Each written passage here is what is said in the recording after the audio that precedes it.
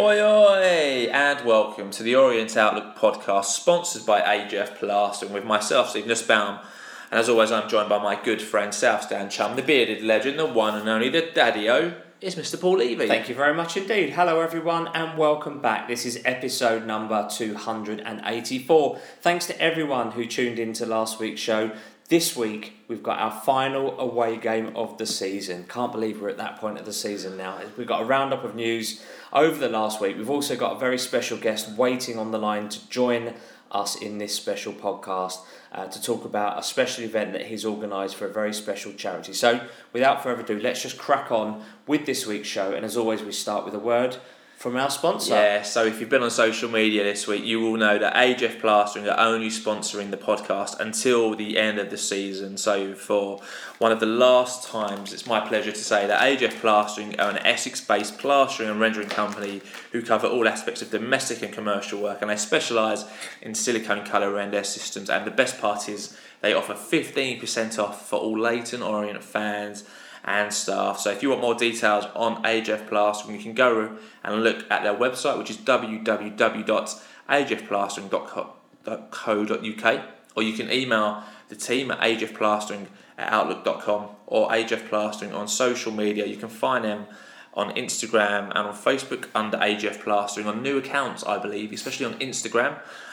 So make sure you're following the correct account on Instagram, and you can also find Adam on Twitter. He can be found at Big Ads with a Z, LOFC. Nicely done. So, joining us now on the phone, a very special guest that we're delighted to be having on. Just a bit of a background. On Sunday, the 22nd of May, the Essex Charity Cup is back for its 5th event, and this time it's bigger and better than it's ever been before. There's going to be 2 games in this event. John White's testimonial, that's between Southend Legends and Colchester United Legends, as well as a Southend 11 taking on a Leyton Orient 11. These games will be raising money for the JE3 Foundation, the Justin Edinburgh Foundation, as well as John White's testimonial.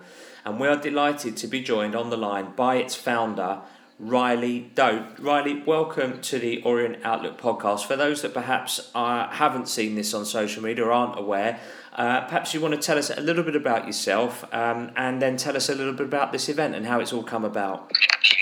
Brilliant. Hello and thank you for having me on. So I originally planned to get this game on in May 2020, but obviously due to lockdown we've had to postpone it. So it's been 3 years of hard work trying to come up with fundraising ideas in different ways.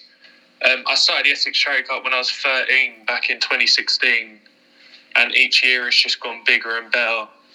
The 2021, obviously Justin played for Southend, and you could see how much his loss impacted so many people, even people who weren't Leyton Orient fans, who weren't Southend fans, even people who weren't football fans. So I really wanted to do and help the J3 Foundation, because I think what Charlie's done and the rest of the family, I think it's a credit to themselves, because, you know, you can experience grief, but to carry that power of and honour your father in that way, I think it's amazing. And, you know, we'd raised £2,700 through lockdown.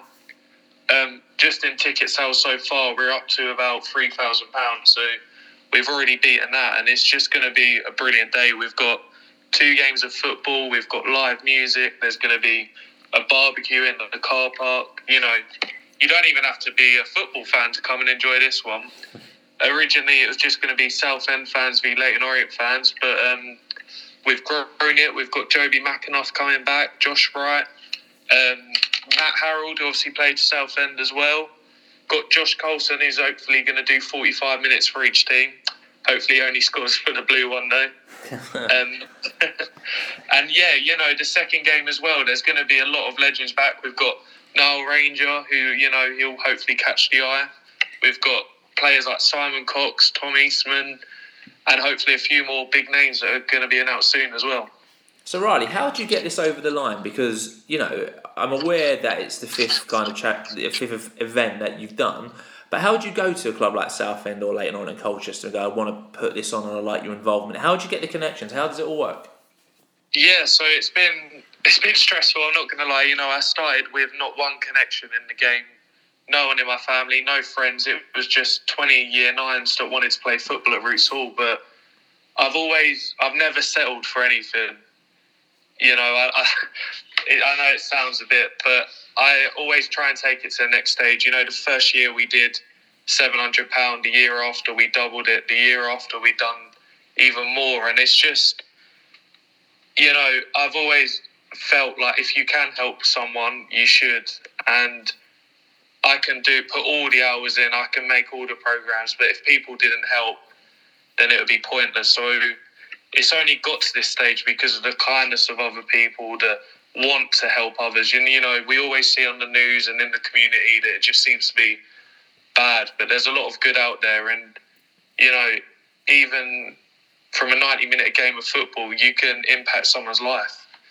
You know, since football's been back this year, even my own mental health has gone back to, you know, the stages it was before. And it just goes to show the power of football.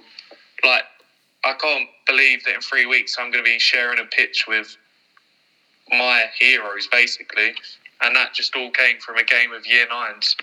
Wow. Very good, mate. Very good. So, John White is a former Southend player? Sorry for my lack of knowledge there.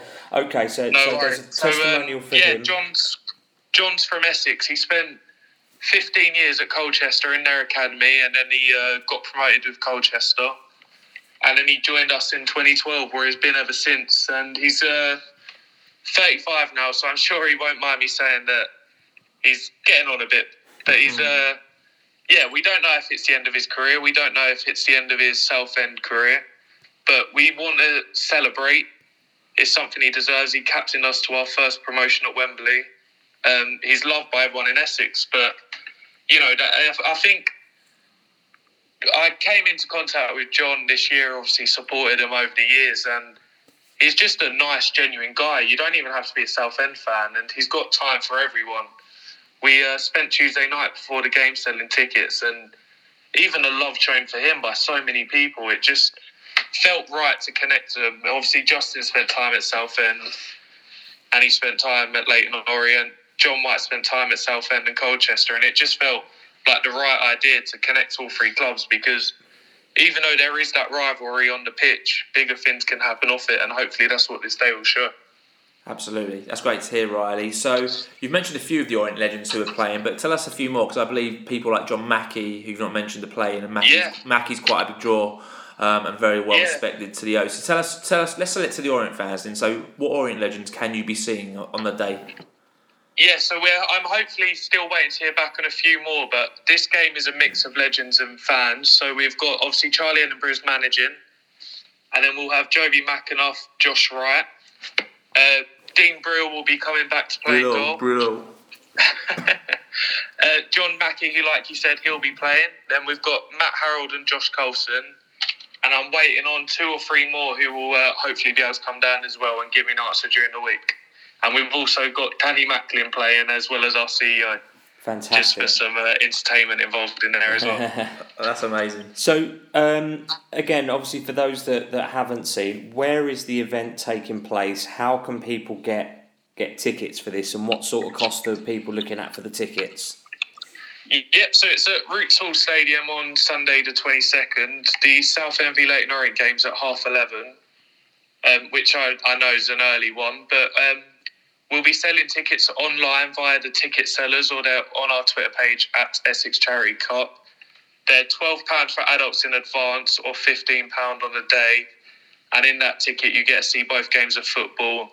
You can leave in between the games. We'll have stalls and that set up in the car park, so you haven't got to sit in the same seat for a few hours. And we just want to really get as many people as possible. Lovely, very nice, and great worthy cause as well. I think you've really connected the dots on this really, really nicely, Riley. Thank you very much indeed for coming on and for giving up some of your Sunday evening to chat to us. It's really easy for people to get tickets, and if anybody listening wants to get involved and go and aren't sure, then DM us and we'll put you in touch with the Twitter account and Riley as well. Riley, thank you, mate. Much appreciated. Good luck with this event. It's absolutely stellar. And anything we can do to help you, just let us know. Brilliant. Thanks so much, and hopefully see you both there. Hopefully. Take care. Brilliant. Thank Bye. you, guys. So that was Riley. Though, what a top young gentleman doing that. I bet he can't believe it. I bet he's pinching himself that he'll be sharing the pitch with some of his South End legends. So Sunday the 22nd of May, you heard it here, 11:30, Orient Legends taking on a South End Legends team. Get to see a lot of those promotion winning boys, and you get to raise money for the JE3 Foundation. Well done to all involved there. So there's no AOB this week.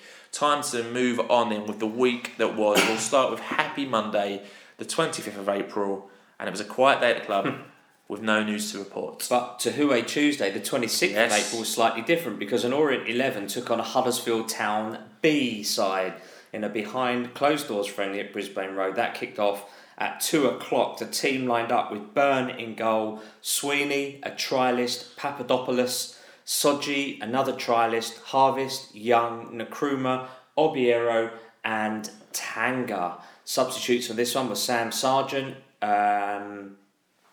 Pegram, C. Pegram, Lorenzo, Eaton, Saponara and APAC. I can't remember what R. Pegram. I know it's Charlie Pegram, but I can't remember what the R is. I can't remember. Sorry. Okay, Paul can't remember that. We'll go through the game very briefly. Lots of talking points, lots of goals in this one. The O's went 1-0 up in the 16th minute. Zobiero was brought down in the box. He stepped up to take the penalty. He's only gone and panicked it down the middle of the goal, hasn't he? 1-0 to the O's. Huddersfield equalised through Headley in the 34th minute. It was that score 1-0 until half time. Second half, loads of goals in this one. 66th minute, Aaron's put Huddersfield 2-1 up. Apat equalised shortly after. He made it 2-2. In the 78th minute, Sweeney put the O's 3-2 up after he was played in by Tanga.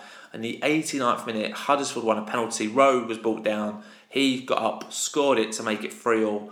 But who doesn't love a late goal? 91 minutes on the clock. Sweeney prodded the ball in at the far post from a rebound to get the fourth O's goal of the match. We won the game 4-3. A massive well done to the young O's. What a game that would have been. What an absolute legend game. Brilliant. Well done to all the youngsters there.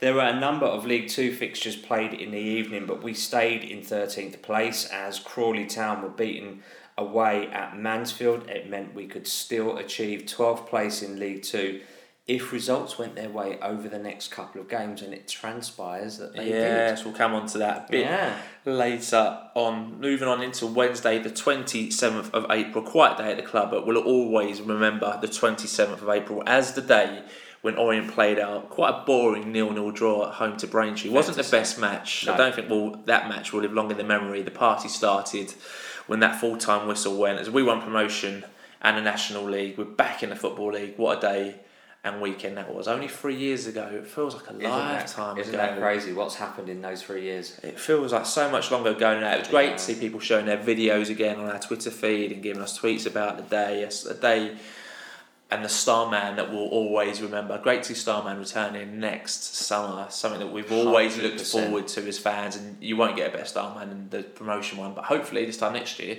we'll be celebrating another promotion. Absolutely. And we'll all be ready to get back on those tables and sing Orient songs well into the night.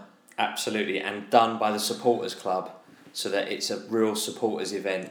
Love it. Love to hear that, and looking forward to that one as well. So Thursday the 28th of April then, on that day 60 years ago, the O's overcame Bury to gain promotion to the top flight of the English football for the first and only time.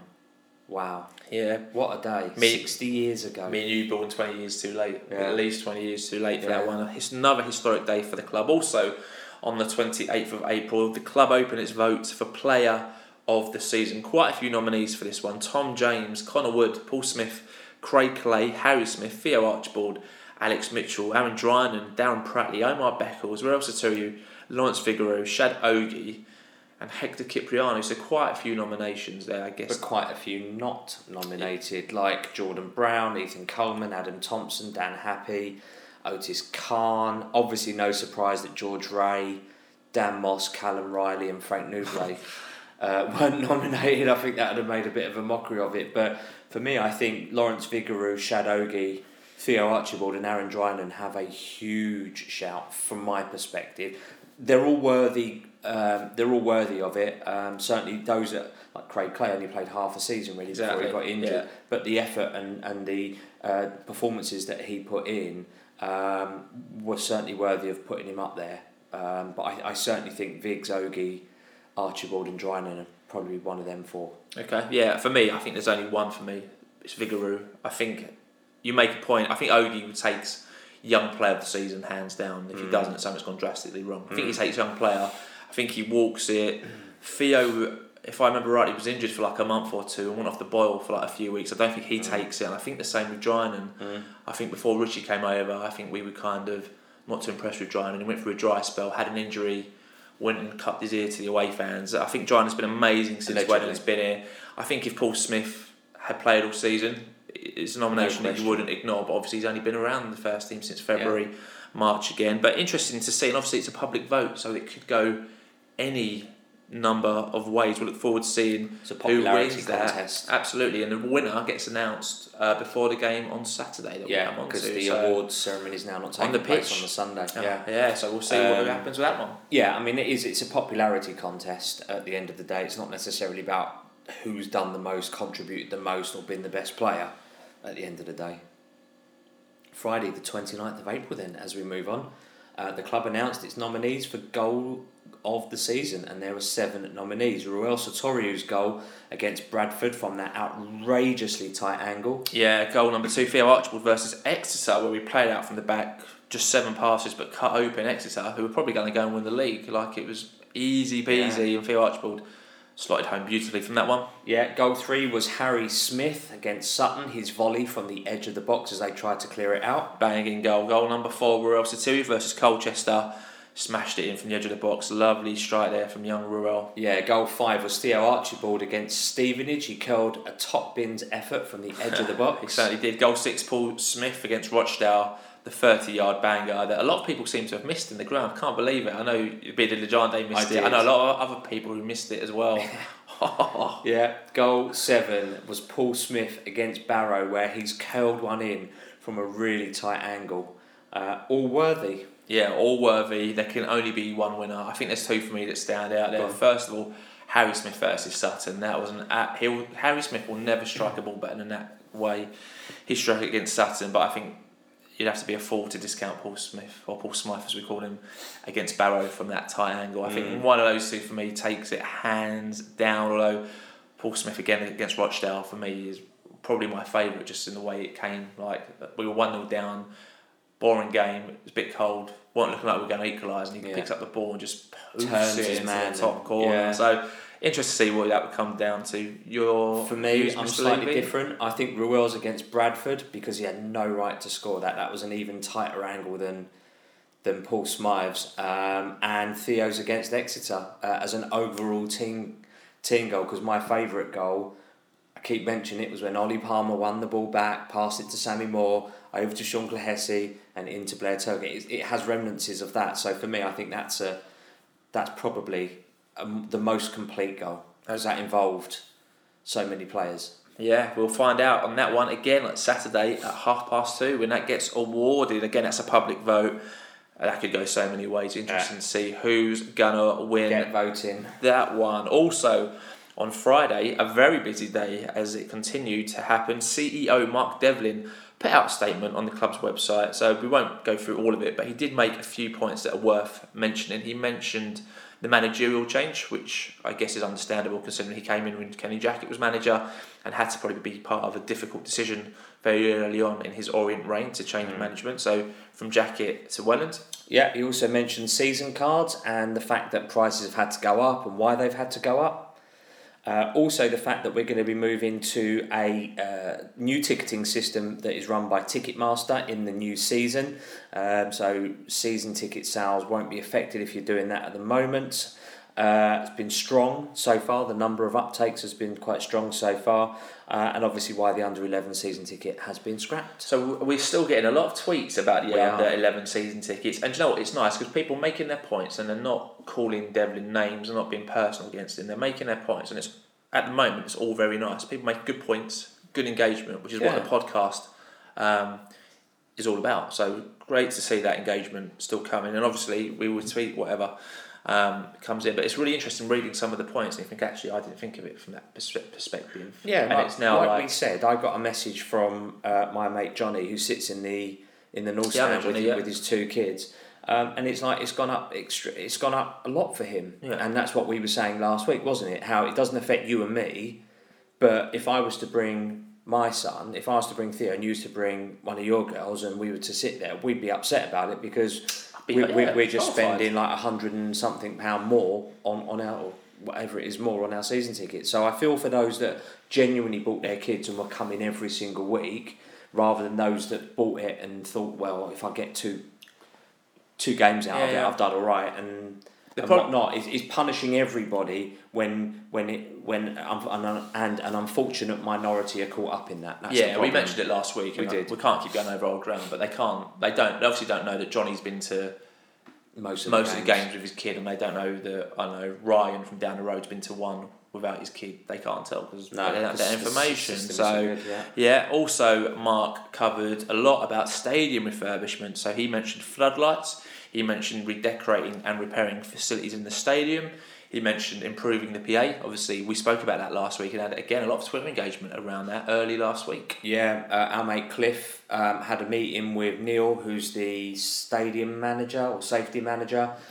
Raised concerns about that as well, so a few people got in touch with us last week about that. I think Janine Adaman picked up on that in last week's show as well. Yeah, a lot of people on that one, and also mentioned that we're exploring the idea of a digital perimeter advertising and a giant screen, which would be more than just a scoreboard, but something that could really add to the experience. So basically a massive advert where they can charge for companies to put their branding on it, basically, to not beat around the bush. So interesting to see where they can put that within the ground.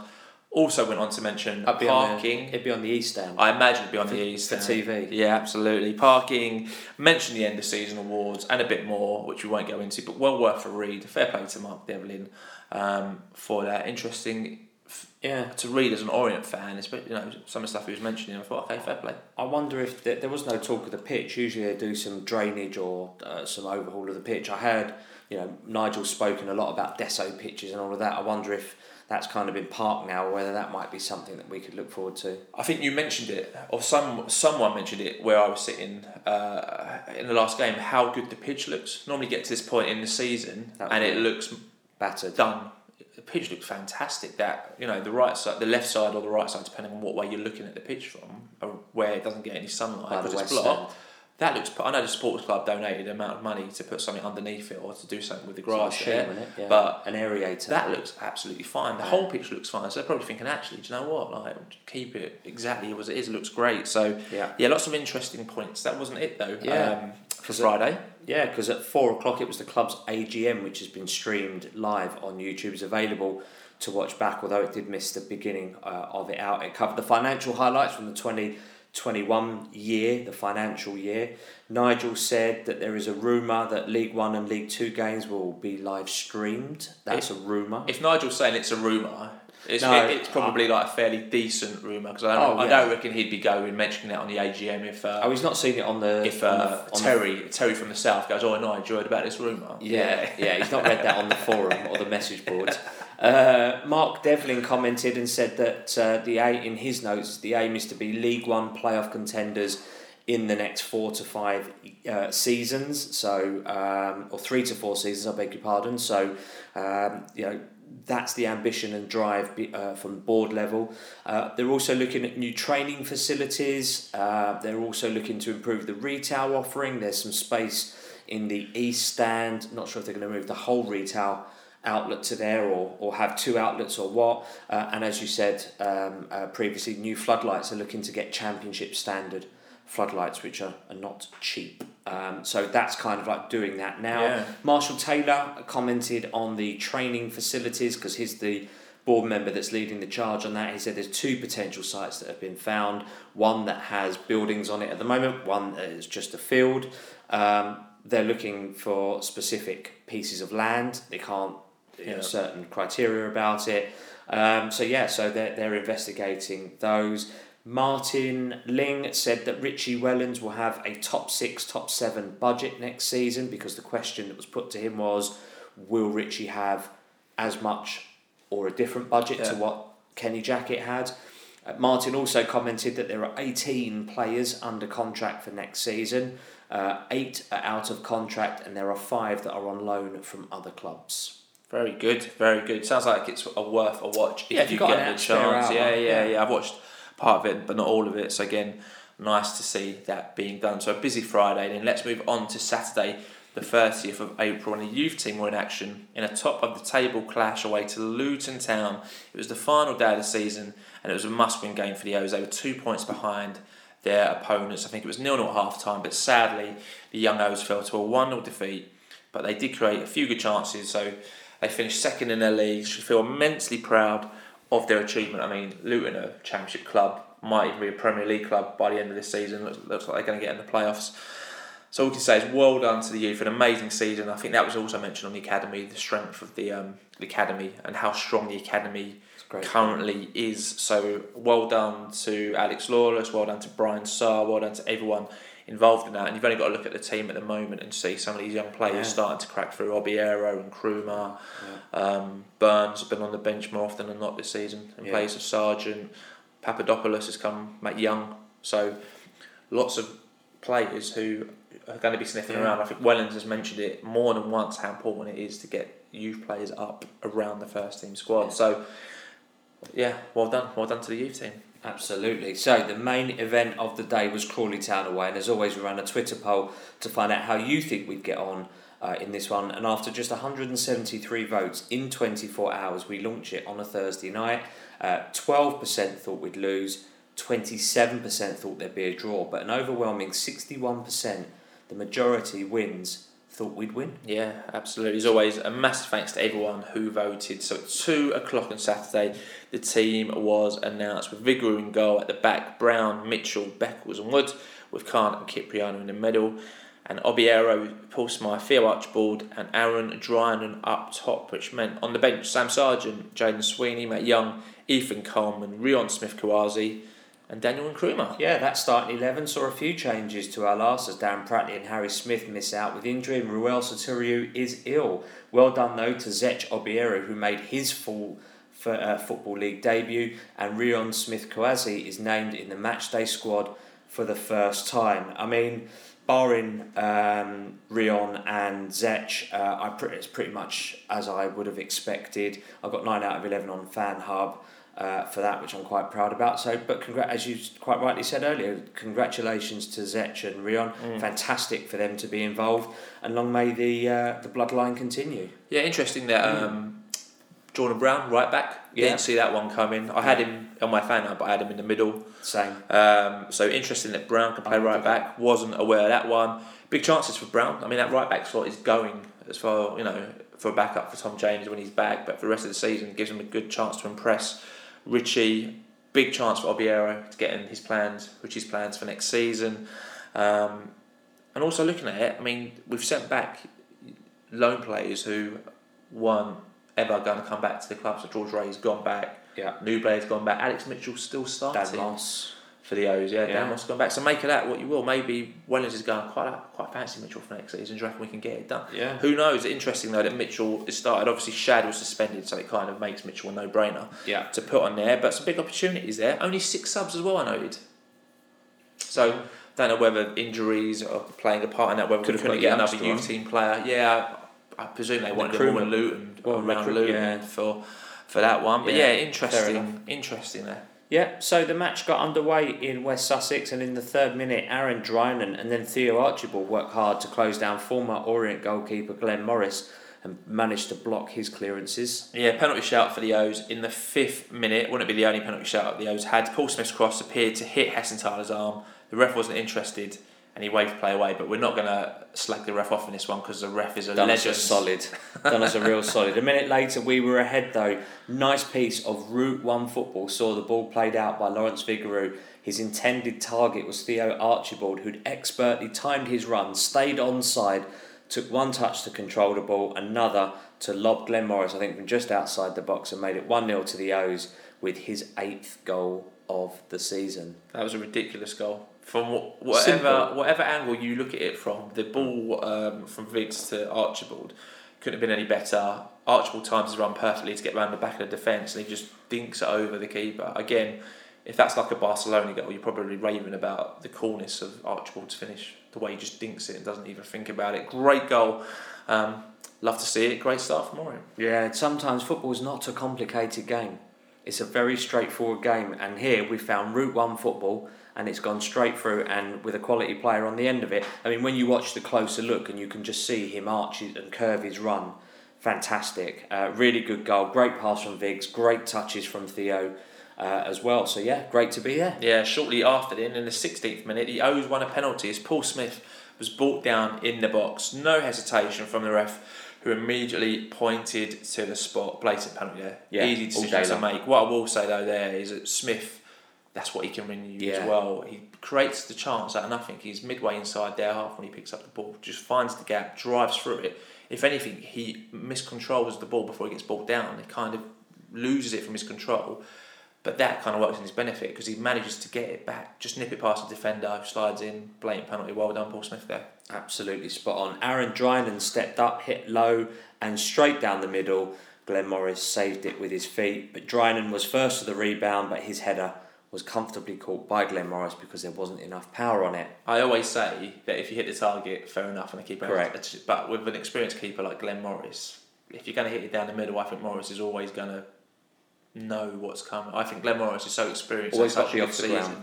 His legs were like always got to be off covered the ground. him. So unlucky there. Still haven't scored a penalty, I believe, since January 2020. It's too long, isn't it? It's too long. It's like 2.5 years nearly. But like I don't think, and I've always said this, that a pro player should miss a penalty. But if you're gonna get it on, if you're gonna miss, get it on target, make the keeper work for it. So I've got no problem with that. Yeah. But I think you're right. It should have just been up in the air rather than low on the ground. If he scores down the middle, he's a legend. If he misses, we slag him off and go, mate, you shouldn't be putting it well, in the middle. But so. he did the right thing. He got it on target, and Glenn Morris got lucky. Yeah, absolutely. 18th minute, and Vigouroux had to be sharp. He made a good save from a Crawley attack. In the follow-up, though, Cipriani done very well to block what looked like a certain equaliser. So quite an entertaining game at the moment. The first 18 minutes, we've scored a great goal. We've missed a penalty, and Crawley coming back at us.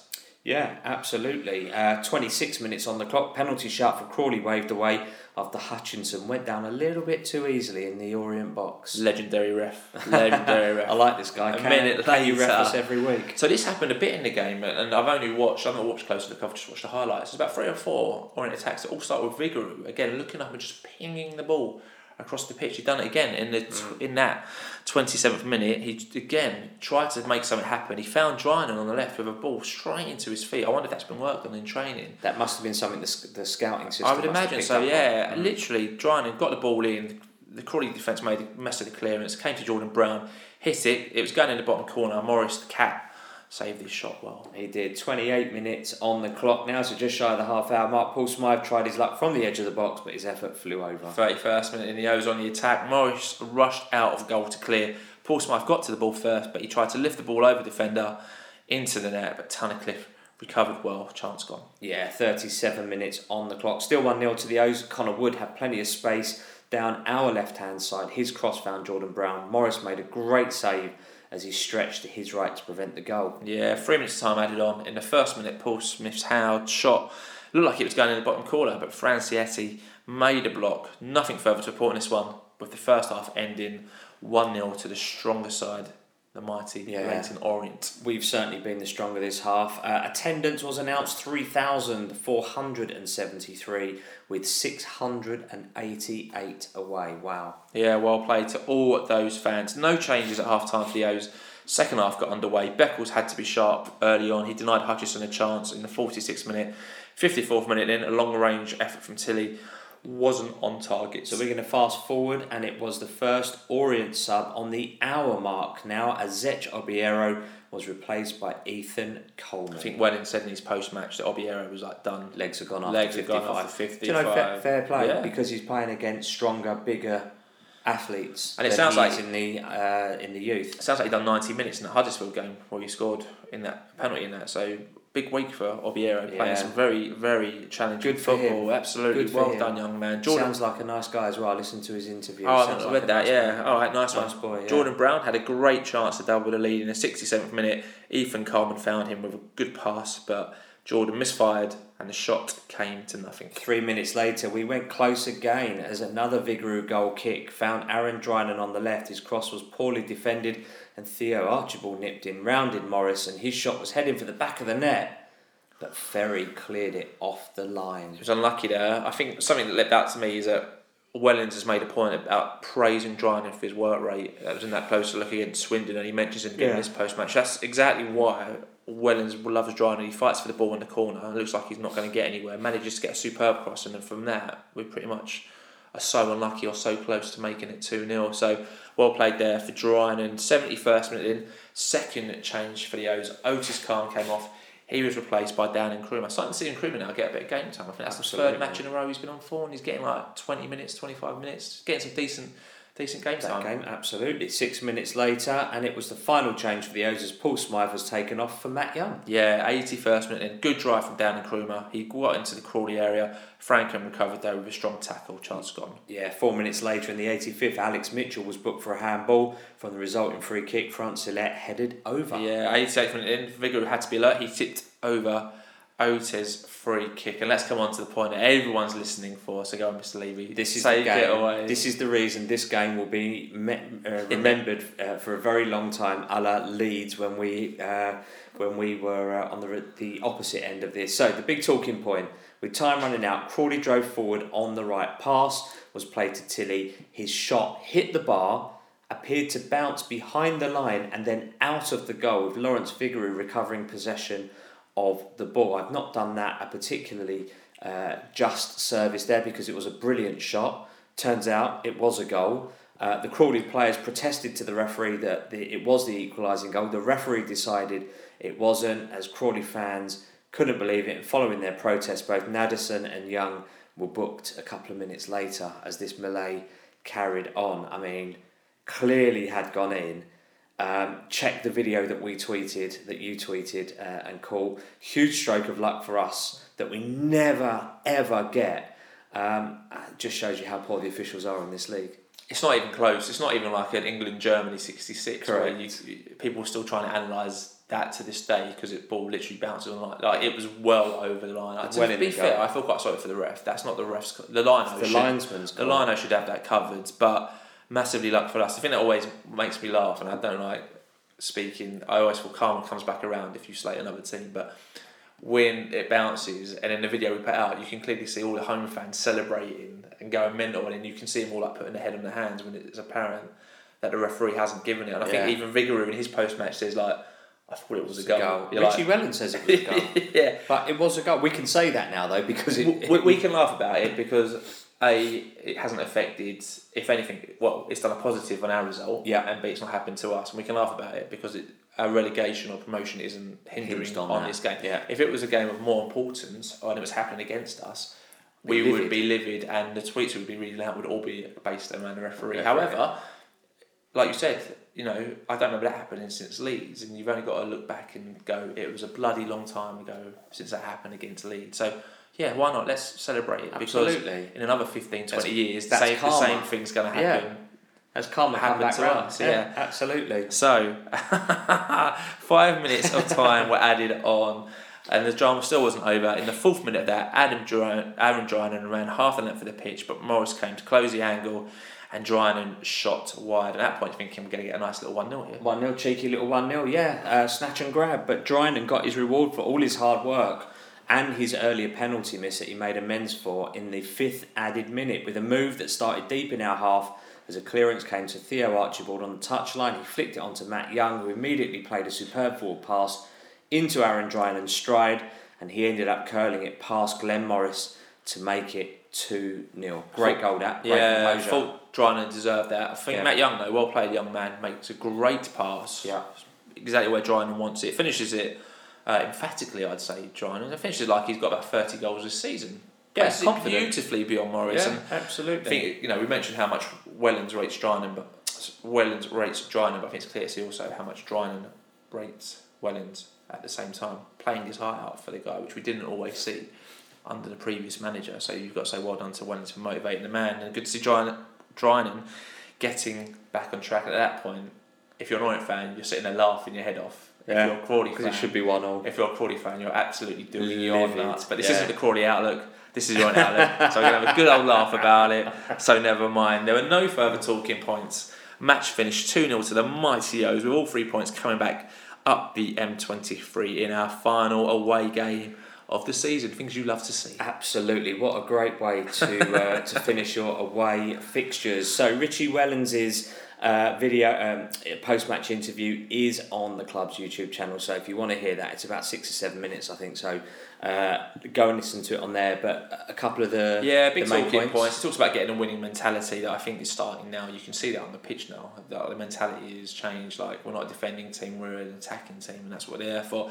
I think the thing that caught my eye the most was he said he wants to get business done early with the remaining players who he can do business with. So he mentioned Tom James. It will come as no surprise because we all know he's out of contract, got a 1-year deal. Yeah, and in the AGM, Martin said a contract had been put forward. Fine, absolutely. So he mentioned Tom James. He also mentioned Ross Tilley. That won't be a surprise. We all know his contract expires. And his loan expires, but he's got another year with Lincoln. Sorry, who have just sacked Michael Appleton. That was Tilley. Sorry, we'll come on to Theo Archibald. Sorry. He mentioned he wants to get Archibald tied down, but like you said, Appleton has left Lincoln City. So I think that one looked to me like it would be done and dusted. However, if you're the new man coming in at Lincoln, you'd go, right, I need to see everyone. We finished 18th in the league. We've obviously had a problem scoring goals. Oh, hang on a minute. We've got a player at a League 2 club. He scored 8 goals. He must have a decent amount of assists for you, I'm guessing.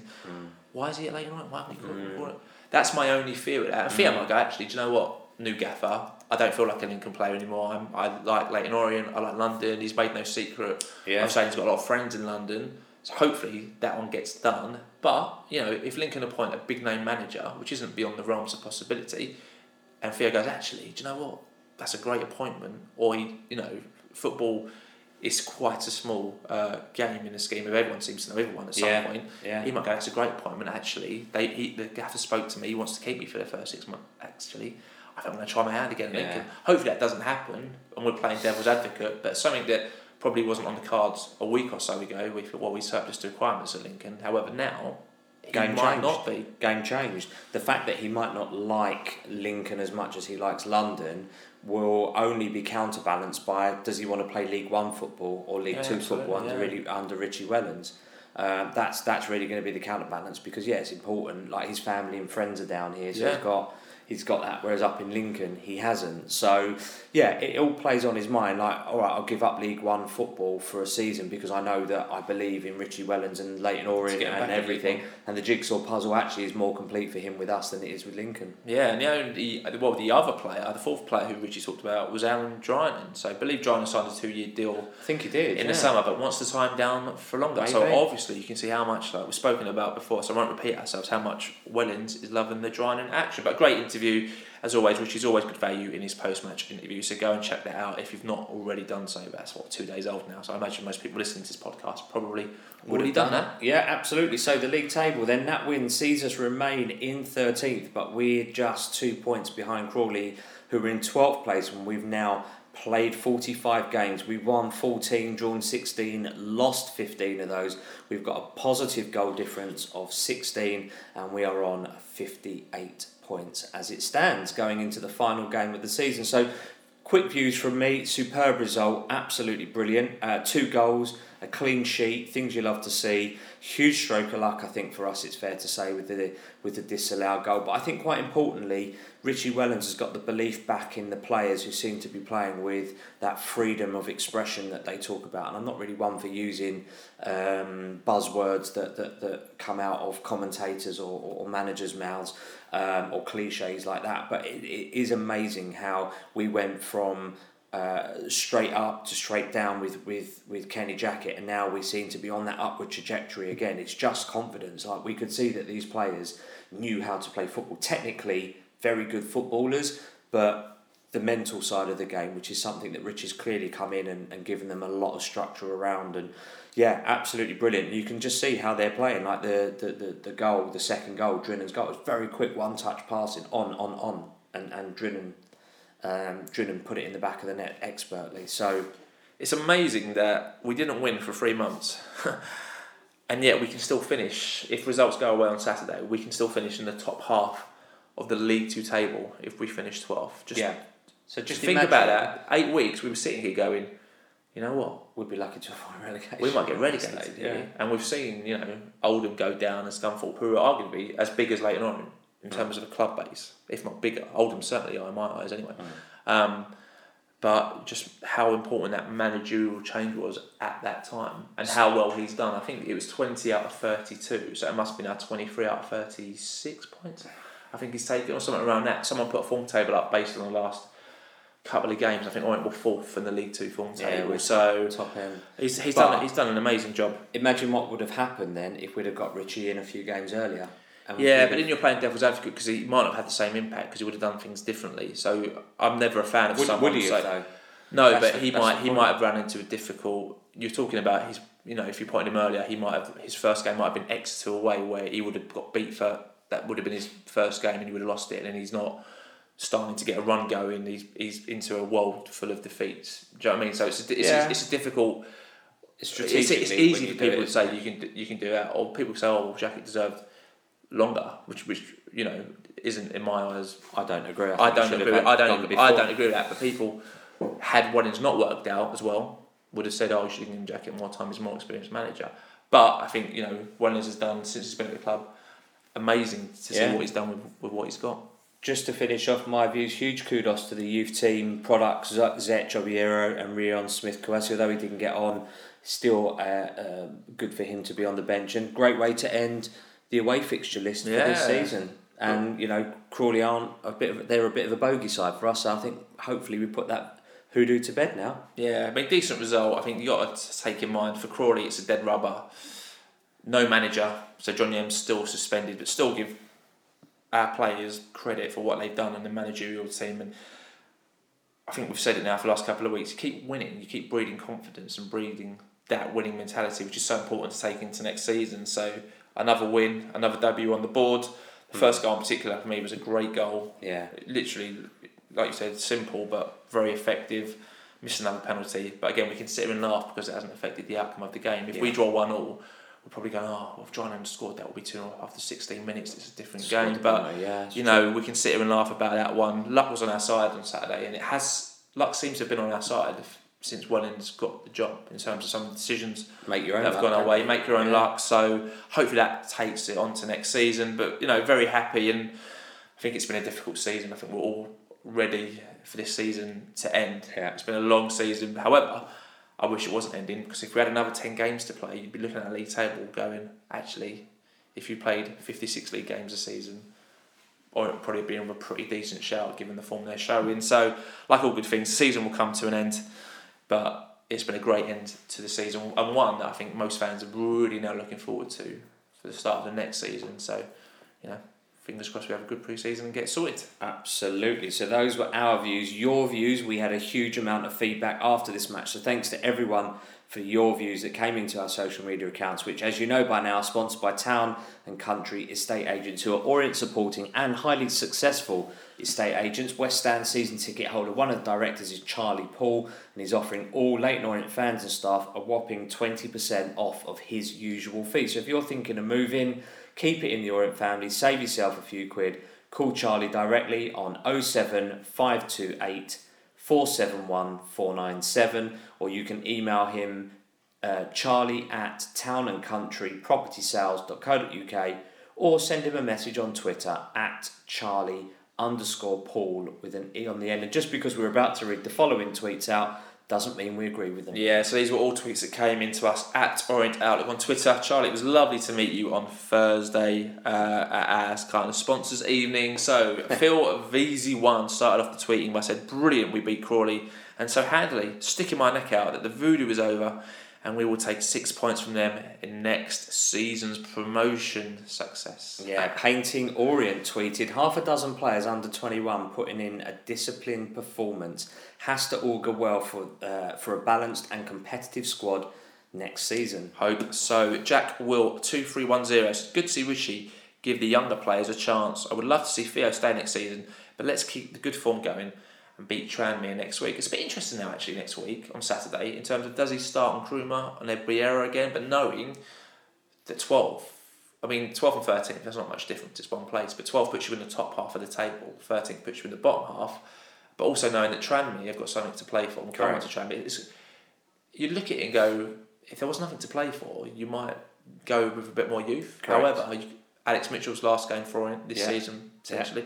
Theo Archibald's last game for Orient, potentially. Royal Sirius last game, potentially for Orient. There's some quite big calls. It's not as simple as what it could be. I think doing Fan Hub next week is going to be a bit challenging. Yeah, I think you just got to go with what you honestly think will be played rather than what you think. Yeah, you can't outguess Richie, otherwise you're going to... No, he's kept us on our toes. If many people have been getting 11s, I'd be very tempted to call BS on that. At Boats, he said, great result. He said, must win next week to attempt to get 12th and end the season on a high. Always nice to win at Crawley, which boosts the confidence. Richie Wellens did say in his post-match, because Dave asked him, he's not really fussed if it's 12th or 13th, because it's more about what they're doing and how they're doing it to set the footprint and the blueprint for next season. Yeah, good point. Richie J. Bourne said, if only we could score penalties. And win at Crawley, though, we'll take that. A goal disallowed for Crawley, and I'll also take that. Best ref and lino of the season.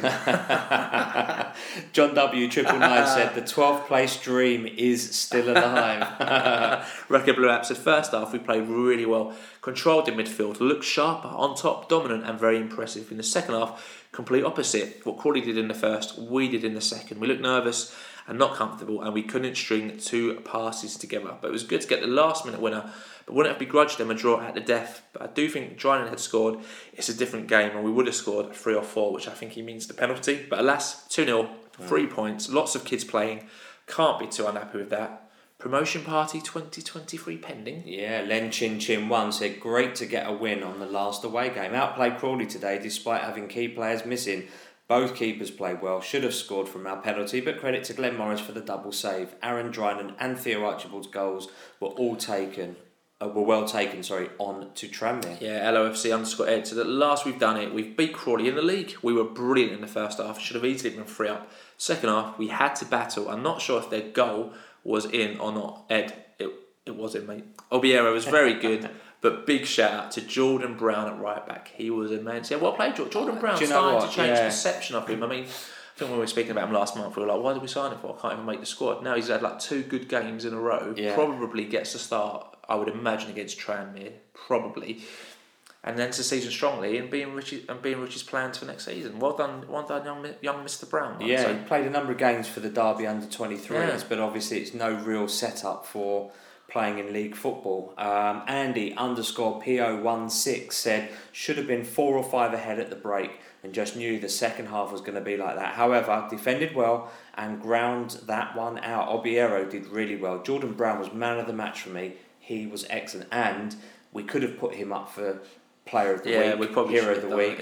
We probably should have done, but Lawrence Figure has kept a clean sheet and got an assist, so it's a tough one. We'll talk about that in a bit, but lots of plaudits for Jordan Brown. Good to see. Sunshine LOFC says, on another day we were out of sight at half time. Overall, a very good display and a deserved win. Theo, man of the match by a country mile. Happy birthday, Joe. Billy Carroll GB said, first half was great, second half was shocking. Nice to get the win. Unfortunately, the idiots in our end who decided to chant abuse at their own players slightly taint the victory. You might not like certain players, but there's no need to chant abuse at them in the ground. Yeah, that was a tweet that got quite a few comments. A few people saying I didn't hear anything. There's a few people saying I'd heard it. It didn't seem like it was very loud. Don't know what the chants were. But thank you as always for your tweet. I think there was a few against Hector and a few against Ethan. As well. Unnecessary, shouldn't be doing that. Yeah, absolutely. Lennon 4 said, first half we were excellent against the poor Crawley side. The second was very much a reverse, but luck finally came to our aid after a season of dodgy decisions. Was very impressed by Obiero as well. You would never have thought it was his debut. Yeah, Brant Rucker SC. Thoughts on today? Super Richie Wellens. Good win at Crawley, a little welcome luck. Thoughts on tomorrow and the days that follow? Theo, Drynan, Ruel, James, get them signed, and there will be one guy quietly singing Super Martin Ling. Maybe not so quietly. It's not a song you hear very often, so let's hope that does happen. Compositor that said if Martin Ling needed any further incentive to get the Theo deal done today, was it sign him up now? Peter Foreman too said, thought Archibald was excellent. Obiero looks a real prospect and Brown had a good game out of position. I do wonder if Pratley and Ruel were really ill or don't feature in the plans for next season. On the plus side, if it is the case, Mitchell and Theo played, so just maybe. Very good point there about Prattley and Morel in terms of... I don't think so at all. Well, I don't agree with that at all. I think they were probably genuinely unwell, because Darren Prattley's played enough games to kick a new contract. Whether he takes it or not is a different story. Well, you never know what's going on behind the scenes. Obviously, it's one person's view of it potentially, but you never know if you're going to be deceived in football. If Sotiri's turned around and said, "Actually, Gaff, I'm not going to play. I'm signing with X or Y, and I've told you now," and Prattley's gone, "Actually, I've got a 1 year deal. You've triggered my deal. However, I'm going to go and play at another club." Play devil's advocate with playing devil's advocate, but that's it's interesting to see that. I guess if they both leave in 2 weeks, 3 weeks, you go, actually, well, that's what he's done there. Or if they both signed new contracts, you go, amazing Bagman 1 with the penultimate tweets. There's 2 good goals and a bit of luck with the Crawley one that wasn't given. Started well, but came out with the flip-flops on in the second half. Felt more like a pre-season game than the end of season. Bring on next year. Final word this week goes to Linda Brogan, who said, "We did a win at Crawley. Happy days. Perfect away day with perfect company." Well, not quite so perfect because we weren't there, Linda, but I'm glad you had a good day. It's as good as it's going to get. So let us know if you agree or disagree with any of the tweets that have been read out. They were all tweets that came into us at Orient Outlook. So you can give us a tweet on there, or if you're not on Twitter, you can email us at orientoutlook@outlook.com. You can give us a follow on Facebook and on Instagram. We're on Facebook at Orient Outlook Podcast, and we are on Instagram Orient_Outlook_podcast. And despite all the demands to get us on TikTok and Snapchat, we aren't doing it. We're too old. Yeah, can't be it's working not appropriate. Carroll Langley Florist Prediction League update. Our sponsors, Carroll Langley, are an established local business in Chingford, East London, specialising in bespoke flowers for all occasions and events. From a simple thank you to a lavish wedding or event, they can help. Get in touch with John and the team at Carroll Langley E4. That's Carroll with an E on the end, or John's Twitter handle is at EssexBiz, B-I-Z. So well done to Matty, LOFC Evans, Shrimpy_boy, Rob J Bennett, Big TB47, who all correctly predicted 2-0 to get 3 points. Yeah, but Andy Grosvenor, Evilist Mick, John McNaboe and Steve White LOFC predicted 2-0 and a scorer. So they've got 4 points. Nobody got the maximum 5 points in this one. So with one game remaining, Wadsley leads the way on 32 points. It's going to have to be a hell of a swing for Leyton Orient, who's in second place, 6 points behind Adam to make that up. So I think Wadsley has done it, but we will find out at the end of next Saturday's game. In the third place on 22 points, Evilist Mick has now moved up there with LOFC Teresa. So the full table can be found on our Facebook page. And as always, thanks to everyone for all of their predictions. Absolutely. So, Sunday the 1st of May, yesterday we typically record, but as it's a bank holiday, we're recording on Bank Holiday Monday, so there was no news at the no news to report yesterday. Yeah, Bank Holiday Monday, then 2nd of May, we say Eid Mubarak to everyone who is celebrating today. So to all our listeners, hope today is a great day for you all. So let's wrap this one up then. So we've got fantasy football. Jack Merritt is top of the Orient Outlook Podcast Fantasy Football League on 2,384 points. Just ahead of Dan S. Hall in second, that's a new name, in second place on 2,350. So someone's had a good week, because Jack was about 100 points ahead at one point. Oh, to play for. Yeah, and you are 100, you've dropped a bit, 181st out of 315. I certainly have. So all to play for. I think that's got another 3 weeks in the Premier League left. So positives and negatives. So 4 positives, 1 negative. Positives then this week is obviously beating Crawley with 2-0 win. Things that you love to see. Secondly, a clean sheet for Vigouroux. I don't know how many clean sheets he's got this season, but it must be quite a few now, you'd imagine. Yeah, I think he has. I wonder if he's got like some sort of clean sheet bonus if he keeps a certain amount throughout the season, like the defence as well. I imagine he's on some kind of financial reward per clean sheet. Third positive, goal difference, plus 16, a ridiculous goal difference, so well done mental, to everyone. And the fourth positive is Zek Obiero's debut. Lots of tweets about him. He's going to be mentioned very shortly on in the episode as well. So 4 positives, but as always, there are some negatives. Yeah, injuries and illnesses in the squad, with Darren and Ruel being ill, and Harry Smith as well being ill as well. So yeah, wish them all a speedy recovery. I think Craig Clay's back out running around, not doing anything contact wise. I think Tom James is also doing some running as well. So it'd be interesting to see. I mean, obviously they're not going to make it back now, but see how their close seasons and pre-seasons go. Yeah, so let's move on into the Carol Langley Florist Hero of the Week. And after the result of Crawley, we could have had quite a few nominations. Obviously, when you do it on Twitter, which is what we do, you can only have 4. So we nominated Zek Obiero for his Football League debut. We nominated Aaron Drinan, who seemed to put in a real good shift and got rewarded with the goal at the end of the match. We nominated Theo Archibald, obviously scores a goal, came very close to scoring a second, had another good match. And Lawrence Vigouroux kept the clean sheet and managed to con the ref into thinking the ball wasn't over the line the way he grabbed it so quickly. Like I think Paul mentioned earlier, Jordan Brown could have been nominated. However, you can only have 4. Yeah, so after 240 votes in just 24 hours, this week's Carol Langley Florist Hero of the Week is...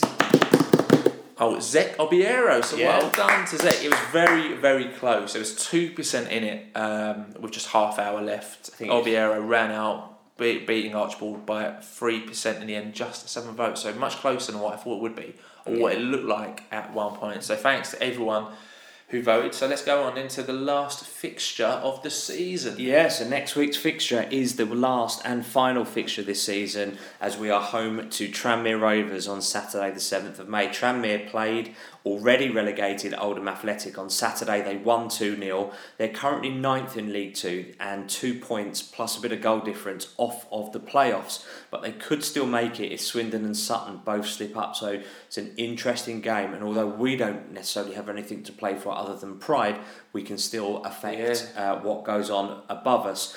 Tranmere's last 5, they've won 2, drawn 2 and lost 1. So slightly indifferent there, but they've only lost 1 in 5. I think they'll bring quite a good following as I well. think so too. They're always they're a well-supported club and they've got something to play for. I can't see them making the playoffs, in honesty. I think Swindon will take the last place. I can't think Swindon are at home to someone or away to someone who I looked at and think they should beat. But you never know with football. Sutton got hammered yesterday on Saturday, 4-1 at home to Bradford. So Sutton going through a bit of a blip. Be interesting to see that. It'd be just their luck that Tranmere come have the game of their lives, nick a 1-0 and end up in the playoffs. But we will see. So before we end this one in for one of the last times again, don't forget, for the best plastering and rendering prices around, visit AJF Plastering on Facebook or on Instagram, or go and look up Big Ads LOFC on Twitter for all your plastering and your rendering needs. So that is it at just over the hour mark. Thank you very much indeed for joining us for episode number 284. On the pitch, it was another good week for the O's, who bounced back from the defeat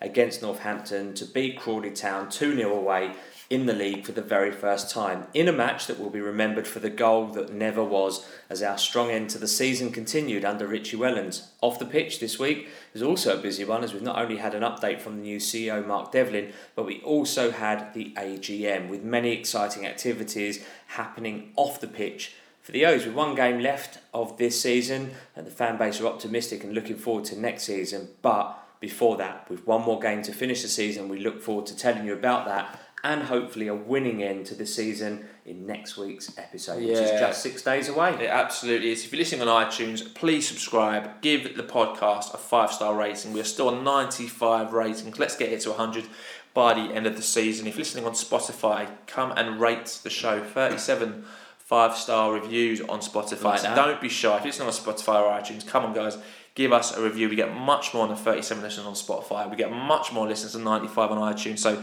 if you're doing the podcast a disservice, please sort that out now and give us nice ratings. We're also on TuneIn, Stitcher, on all smart speakers. We're also on FanHub, which is brilliant. So listening to the podcast has never been easier. If you have an older relative, a loved one, an Orient chum, a fan who might be at another club thinking, do you know what, I don't fancy it next season at a Premier League club, what's going on otherwise, grab their phones, download the pod for them, tell them to get into Orient and start listening to the podcast. And before we say goodbye on this one, massive thanks to Riley. What a young gent, doing amazing work. What a stellar young man, like, to come up with this idea in year 9 and then for it to evolve over a number of years. That would be great for his CV, and his entrepreneurial spirit is obviously there. So good luck to him. And if you can get down and support them, a couple of weeks' time, support the teams. Great causes there. J3 no less. Yeah, Sunday 22nd of May. Go and see Josh Wright. Go and see Joby. Go and see Charlie Edinburgh. Go and support the JE3 foundation if you can. So we'll be back with episode 285 next week with all the information and views that you could ever need. So we look forward to hearing from you. And as always, keep calm, stay safe, have a great week, and listen to the Orient Outlook podcast. Up the O's.